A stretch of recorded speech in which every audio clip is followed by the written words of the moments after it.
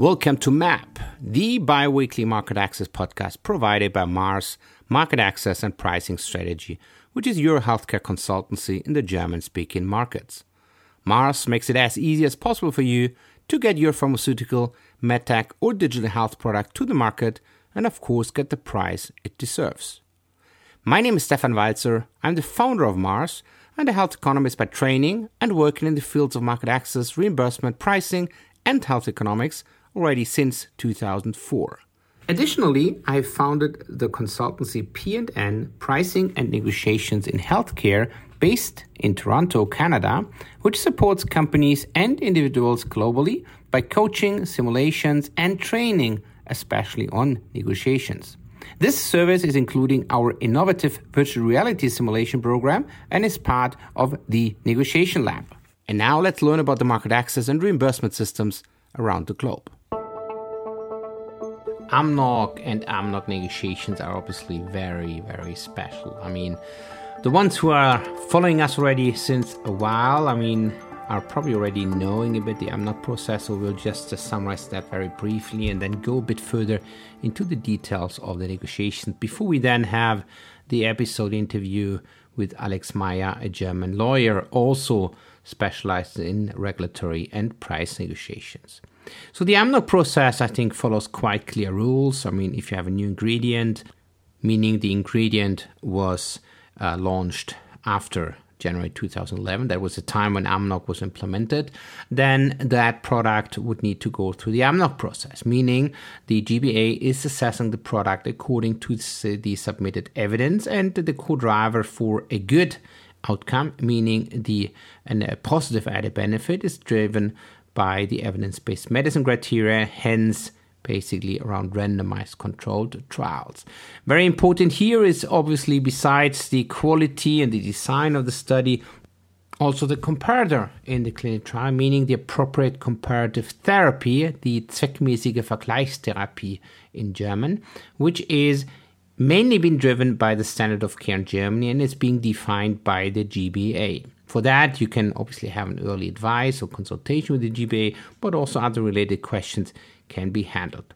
If it's not an orphan drug, then the IQWiG is also being taken into account. They are then assessing the submitted evidence, meaning the dossier which needs to be evaluated. And after that, the GBA is deciding on the added benefit. Why is the added benefit so important? Because obviously and ultimately, only if you have a positive added benefit, so meaning more than a no added benefit, that's quite clear, then you are allowed basically also to go into the price negotiation, meaning you are allowed to have a premium price over, and that's now the question mark, right, around the comparative therapy or anything which might then be potentially be related to a price anchor. But what and how do those price negotiations look like? Ultimately, there are 4 negotiation rounds. Every and each of those basically lasts for 4 hours. Sound maybe long, but at the end of the day, whoever was already in AMNOG negotiation, it might not even be that long. So there, it follows basically also clear rules. First negotiation round is primarily around getting to know each other, discussing a lot of the appendices which need to be submitted up front, meaning the number of sales, for example, the situation in the other countries, and a couple of further information. Second, third, fourth rounds are then as well obviously trying to differentiate. You need to argue, you need to have a differentiation phase in the negotiation, because otherwise you cannot come to, let's say, an agreement, as both sides might quite clearly approach the negotiation from different perspectives. So core question still remains: who should be on the negotiation team? How should you prepare, and what should you consider in that kind of AMNOG environment? For that, I was speaking with Dr. Alexander Meyer. He's an attorney at law and currently the partner at Breu Bohlig and Partner, but obviously he had as well some further experience, for example, within Novartis, Hexal, and other law firms. Yeah, the question comes up quite often. What is relevant in the context of the grant of a marketing authorization when you then want to explore relevant for price negotiations, relevant for further commercialization. And I think in this context, I normally refer to two quite important things. First one is the marketing authorization granted a unconditional marketing authorization, or is it granted on a conditional basis? So the difference is that if it's granted on an unconditional basis, then it's valid for 5 years, and only after 5 years there is a renewal. However, if it's granted as a conditional MA, for example, all the COVID-19 vaccines have been granted on a conditional basis, then a yearly renewal is necessary. Why could this be important for price negotiations? It may be that because you only got a conditional MA, you may be uncertain about whether the MA will be renewed or not. And by this, in the context of the price negotiations, that could be a role by having whatever price being negotiated limited to the 1 year or only 2 years. Second point, which I think is relevant, is whether the product is a so-called new active substance. And by this, whether the medicinal product will obtain the so-called new active substance status. This is relevant because with the new active substance status, in general, regulatory data protection is linked. And that's, of course, quite important because in order to be sure about an additional exclusivity right in the context of the regulatory data protection, this is, of course, important to know whether in parallel to patent protection, a company also benefits from a regulatory data protection for its product. Yeah, that makes sense. And I mean, Alex, you brought up a couple of very important things. I think the unconditional or conditional market access point, but also now with the new active substance status, that both might have anyway impacts on the pathway for market access in Germany, right? Absolutely. You hit the nail on the head, Stefan. The point is always, do you then fall if a product is authorized? Today, we're normally talking about centrally authorized products, and it is about originator products. When the product is authorized by the European Commission, how is then the national pathway to obtain a price and a reimbursement price in the context of national regimes? And there, as you point out, in Germany, on the one side, it is AMNOG relevant when the product obtained new active substance status, because then you fall under the obligation of the AMNOG process. And on top, if it is a new indication which is relevant for additional patient groups, then you also may be falling under the AMNOG proceedings. Exactly. I think that's an important point. I mean, AMNOG basically that means you need to go through the whole kind of, some say hassle, right? Sometimes, or let's say some companies say even opportunity to get the benefit then as well checked. On another point, if there is a new field of application, so a new indication, does that always also mean that you would need to go through AMNOG, just from a legal perspective? If it is a new indication, which also includes additional patients, then it is also AMNOG relevant. So you may have to get back to the negotiation table with the Statutory Health Insurance Funds Association. What could be a difference? Sometimes if you talk about, from a regulatory perspective, about a new indication, it just may be a switch from third line to second line treatment. Then the question is it really then additional patients which are included? And I think that's normally then the question which would need to be assessed in the context of the national pricing proceedings. So when does an additional indication lead to new price negotiations? And there we would just have to check what is now the threshold. It always depends on what the rules are for that. And on the other side, what kind of new indication was granted. Yeah, and that defines then whether we have to go back to the table. That's a good point. I mean, definition is anyway a good, let's say, buzzword, I would say. I mean, definition, I would link it a lot of times to lawyers. So you described already quite nicely, let's say, the pre-process, right, before the AMNOG one. At what point in time do you think it would make sense to have a lawyer present in the process? That's a good question. Asking a lawyer when you need a lawyer. Alex, I would only ask you that one, right? No, but I think you always know best when the case is over, whether you should have someone else at the table, the expertise of whom is required or not. So after the process, you always know best. But I think here the question is upfront, when does it make sense? And I think from my perspective, it makes sense to involve a lawyer early on in the process. On the one side, in order to discuss and to identify any legal relevant topics for the product in scope.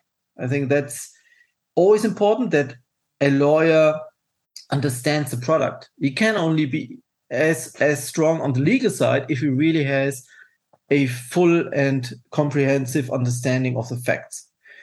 And the other element is that you may anyhow, at the end of the process, need someone to review the contract you are negotiating with the SHI funds. So therefore, it's much easier also throughout the process if you once need a lawyer to check a legal question coming up, that it's easier to activate him when the questions arise.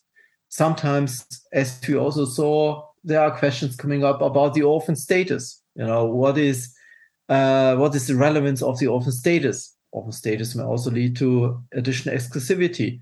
That may all be relevant throughout the process. And there may be questions about these kind of sometimes quite complicated legal topics. And then it's always easy or easier for a lawyer to provide advice if he already knows the product. And I think, therefore, my recommendation is it makes sense, but you don't perhaps need him always throughout each and every step in the process. Yeah, I mean, you're probably right. And I would agree. And I would highly recommend to have a lawyer ready. Let's call it onboarded quite early enough. I mean, if I want to be a bit the devil's advocate, right, I could also just say, especially in the early phase, maybe I don't need one, because if I anyway potentially need to go to the GBA for a early consultation, I have their opinion. Is that not sufficient? It's already a good start, I would say. It is, however, not always sufficient. Why? Because sometimes some of the assumptions based on which you reach out to the GBA may change at the point of time of approval. Mm-hmm. For example, concerning the authorized indication.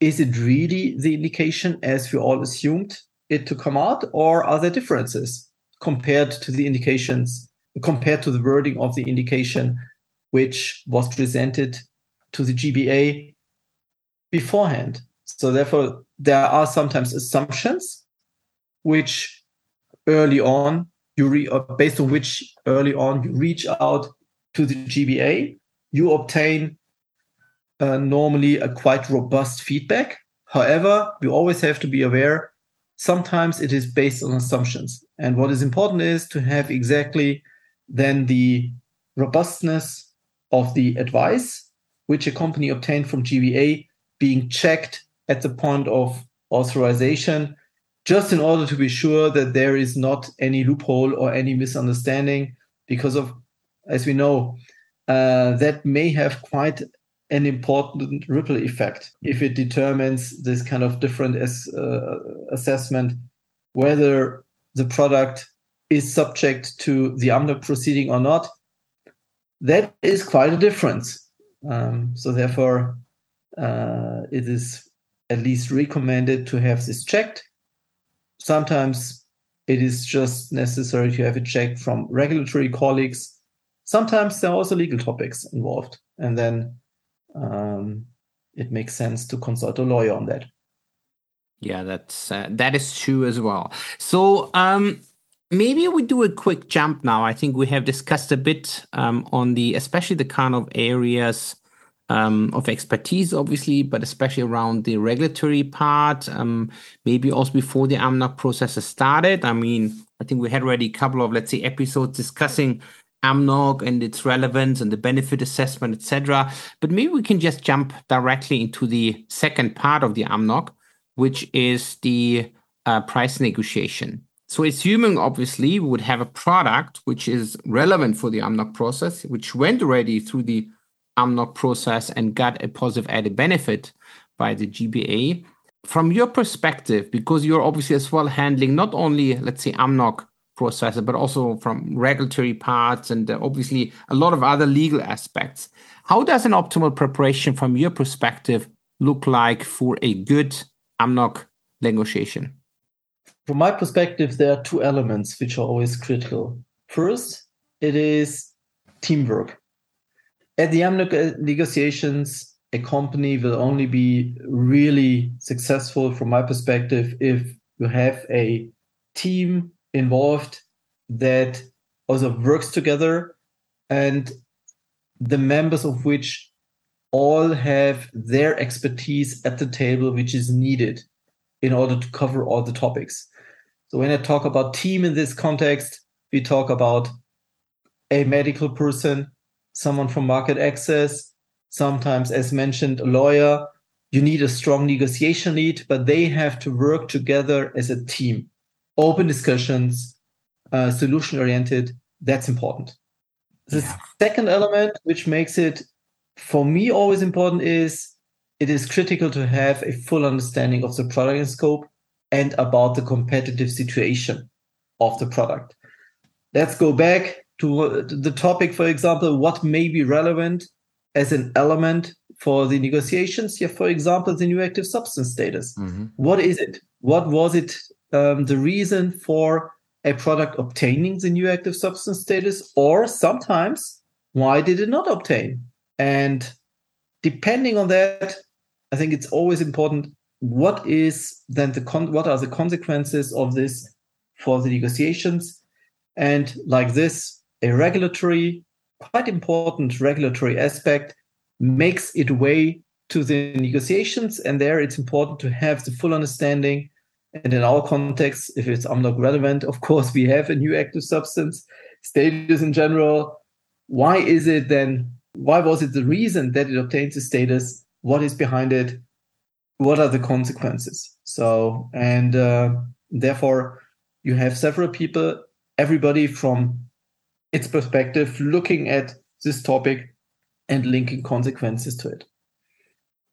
Yeah, no, I fully agree. I think important also, I think, besides what you have just, let's say, brought up also with the examples around the negotiations and having the full understanding of, let's say, the situation of the product, I think is also the teamwork. Absolutely. I think a negotiation can only really work if you have a good and strong team around all of the different aspects, which are especially important in the AMNOG context.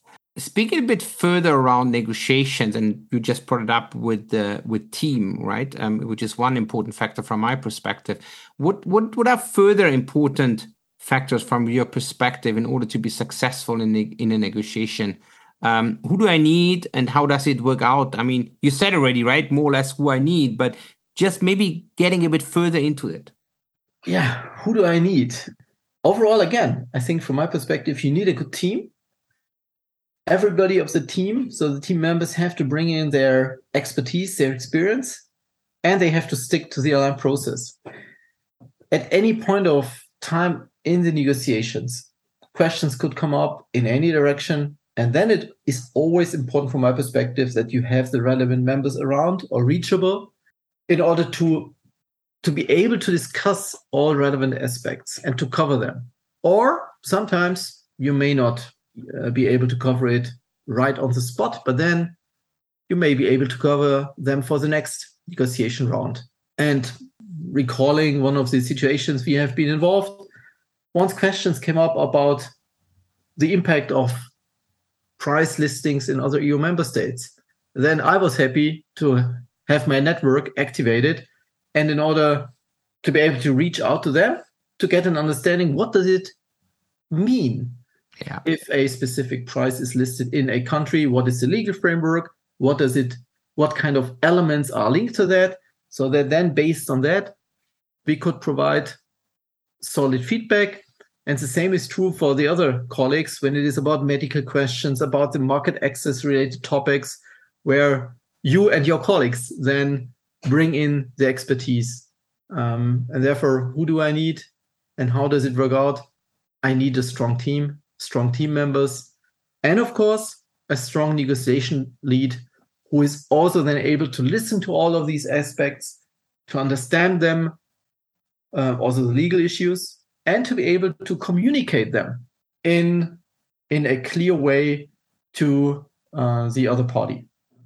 Yes. No, I think very good and nice summary. So, I mean, I think when I listen to you, and I mean, you have just said it, we have experienced it as well already jointly. I think the whole kind of, let's say, preparation is obviously important. I mean, that you have the right team mix, let's call it, and that I think everybody basically sticks as well to that kind of role. I think that's quite clear. But I mean, as we all know, I mean, as probably with anything like a game, and the negotiation could sometimes be a game, if you want to call it like that, right?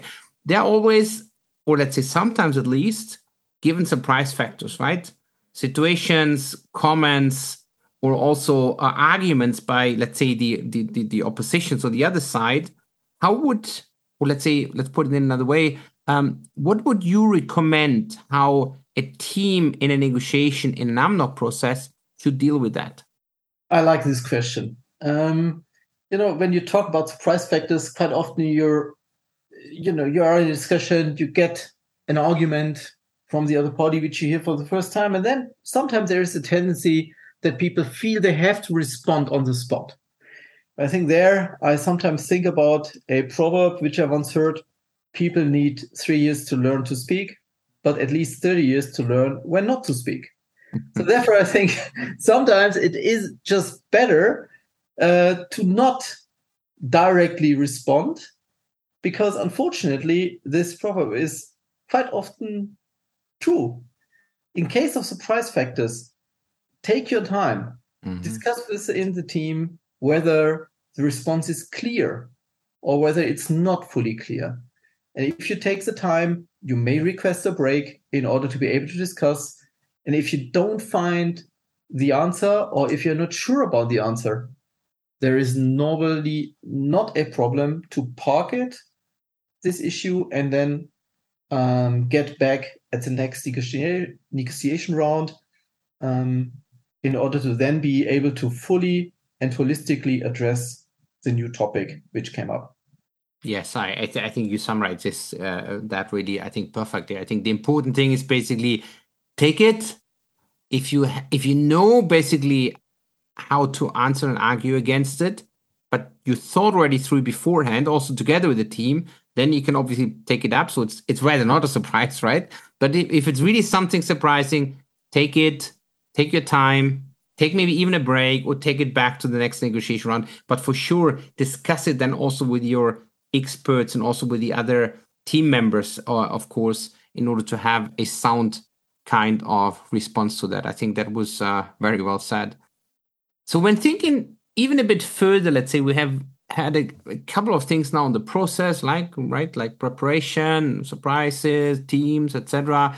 There are also a lot of content stuff to be done within AMNOG price negotiation for sure. And having you basically now within the episode as a lawyer, for sure, we need as well to think and to agree finally on a contract. So that needs to be signed, right? Anything where you would say, think about those or these kind of clauses beforehand. Are there any important factors from a contracting perspective? There are indeed important aspects on the clauses. However, again, it very much depends on the product, which clauses are or will become more relevant. If we have an orphan product purely for hospital use, we have a different discussion than for a non-orphan product, which, I would say predominantly will be used via the retail market, because purely the German pricing regulations are different, and the consequences to be used are different, and by that, already the nature of the product determines where are more or less relevant clauses. That's perhaps one element I have in mind. The other one is that, of course, when it comes to a contract, law never stands still. Laws change, and then, of course, some changes of the law may then lead to additional adaptations in the contract clauses. And also there, I think we have to keep in mind, which we also know from some of the common experiences we had. The Sick Fund Association, they also continue to update their contractual template they use.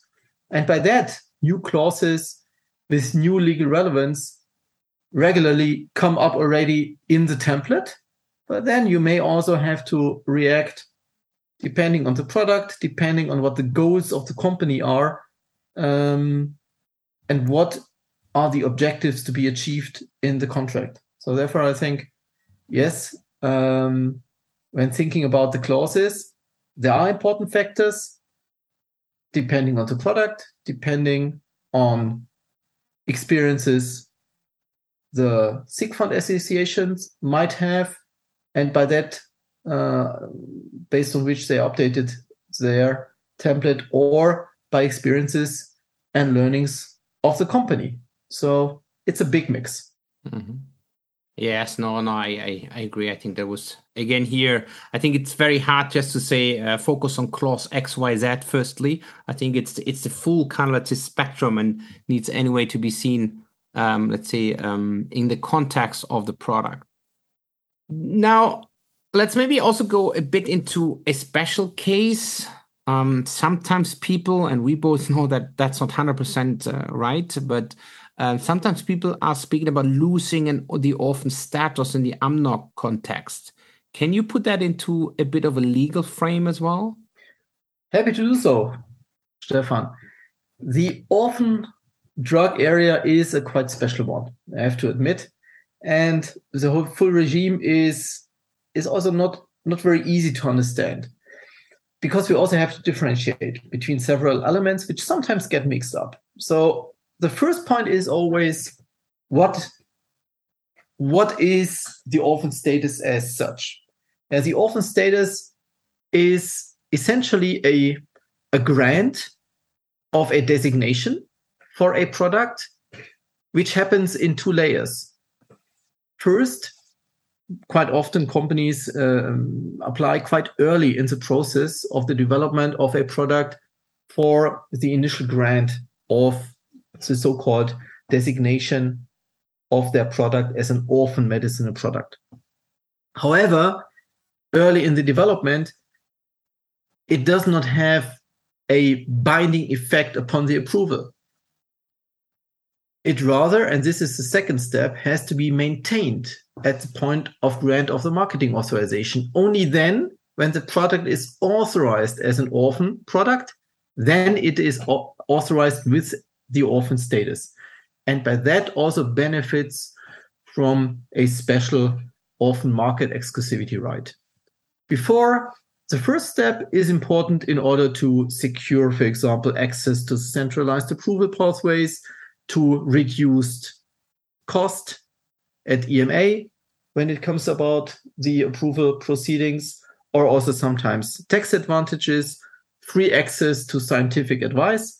So there are elements which also, for good reasons, I would say, incentivize companies to apply early on for the orphan status. But as said, it has to be confirmed and maintained at the point of MA grant. So that's perhaps the first element. What is the orphan status from a regulatory perspective? But irrespective of the orphan market exclusivity, which is linked to the orphan status, the second question then comes up in the price negotiations, namely the question on, but when does a product have a significant benefit?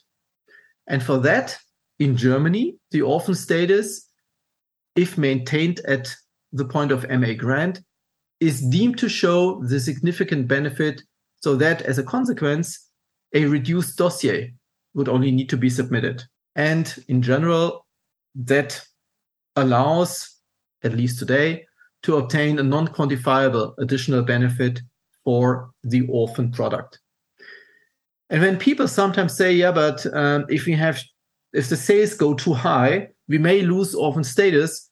This is not that you lose the regulatory status as an orphan product. However, it just may mean that you would have to redo the price negotiations. Namely, you would then have to submit a full dossier. And currently, if the sales are over 50 million, then companies would have to go back. In the future, due to some intentions of the legislator to change the laws, the threshold may only be 30 million. Let's see what comes out, but I think most often this is referred to as losing the orphan status. Yes, exactly. I think that's important to keep in mind, especially when you speak with that, or let's say around that kind of phrase. So before we are nearly coming to the end, I mean, you mentioned already that you have been obviously part already as well in a couple of price negotiations in the AMNOG process. So what are recent experience you just maybe want to share with the listeners to that podcast? Yeah, recently I was involved in the AMNOG proceedings as a member of the negotiation team. And there, I have to say, overall, I had a great experience. And you had been part of it, we had a good team with experiences and skilled team members. We had clear roles defined for each team member. Everybody stuck to its role and also covering the necessary expertise which was needed in the context of this negotiation. We had open, constructive discussions internally and preparations for the meetings. And this is what I really liked, like most, we had a very fact-based, solution-oriented, open discussion. Sometimes it was challenging, but I think that's what I like internally. And then, of course, we could transport it also in good discussions with the SIG fund associations, during which, again, the skills and experience of each team member was needed. So I come back perhaps quite often to the team element, but that's really what I'm convinced about. It is important to have a good team, and at the same time, I like working in such a team environment.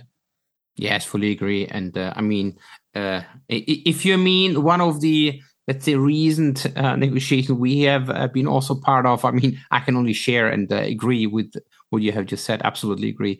So you touched base also very briefly, and this is, I guess, the last question for this episode, on the changes and the most likely changes in the, not only AMNOG, but especially also the AMNOG law. So could you just mention maybe some of the very relevant kind of changes around the AMNOG, which might get already into effect, what I heard already from November 15th, because I think the Bundesrat has, I think, already agreed as well today, October 28th, on those changes. Yeah, expected changes may well include mandatory discounts to increase. Then the effect of the negotiated reimbursement price may then already take effect as of month 6. So retrospective effect. Currently, when we look at the framework, price negotiations start with launch and they take 1 year. And as of month 12, the negotiated price will become effective for the future reimbursement. This will change that already as of month 6, the end of month 6, the negotiated price will be applicable. So with retrospective effect, which of course then will also keep some companies, especially in the financial department, quite busy. And I think what these were perhaps 2 highlights, which I wanted to pick out. And of course, the rest have to take a look at it in detail. But as we all know, there's also a nice proverb, which sometimes I think about when I look at all the legislative activities. A stroke of the pen by the legislator may lead to the fact that the entire libraries become waste paper. Or sometimes, I think, and that's what we are in Germany, sometimes experiencing, we have to build up a new library. Let's see on what they all come up with. But most often we have both elements. So some of pieces of the library may become irrelevant and the others we have to build up. Yes, that's fully agree, Alex. I think that was a great discussion, even greater insights. Enjoyed it very much. So thanks a lot for your time, Alex. Thank you. It was a pleasure and look forward to upcoming additional endeavors. Thank you. So great insights from Alexander Meyer also and around the AMNOG process when thinking about the regulatory pathway. So have that already in mind, meaning the market access process when you approach the EMA, for example, on the marketing authorization. Additionally, I think Alex was summarizing it quite nicely. What are the main and key important drivers in a price negotiation? I think it's clearly preparation for sure, but also the right kind of team, meaning the people need to trust to each other, but also and especially stick to your role and for sure prepare in the way that the team can also work quite clearly, also based on the content and on the experience they bring in.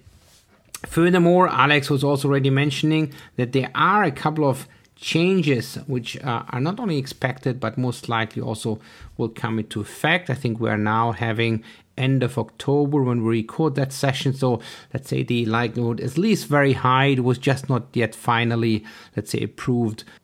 Anyhow, here are also a couple of further highlights, and Alex mentioned some of those. I think very importantly, the orphan drug threshold in terms of revenue for 12 months has been reduced from 50 million to 30 million euros. That's an important consideration. If you have an ingredient which is on top of an already existing product, especially in the high cost area, there is then also 20% discount, which is directly, let's say, upfront to be expected, so-called combination discount. A couple of further things, very importantly for sure, is as well that the free pricing that is only, let's say, relevant now for 6 months. So everybody knows the process lasts for 12 months, but for sure then there are paybacks then to be done by the industry starting in month 7.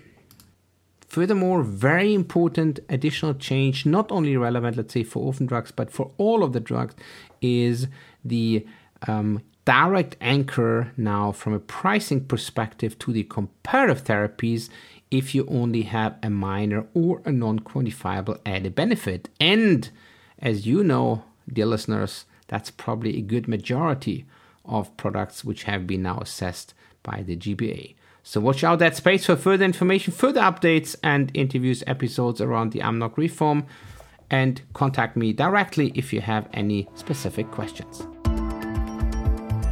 That was an episode of MAP, the Market Access podcast provided by Mars Market Access and Pricing Strategy, which is your healthcare consultancy in the German-speaking markets.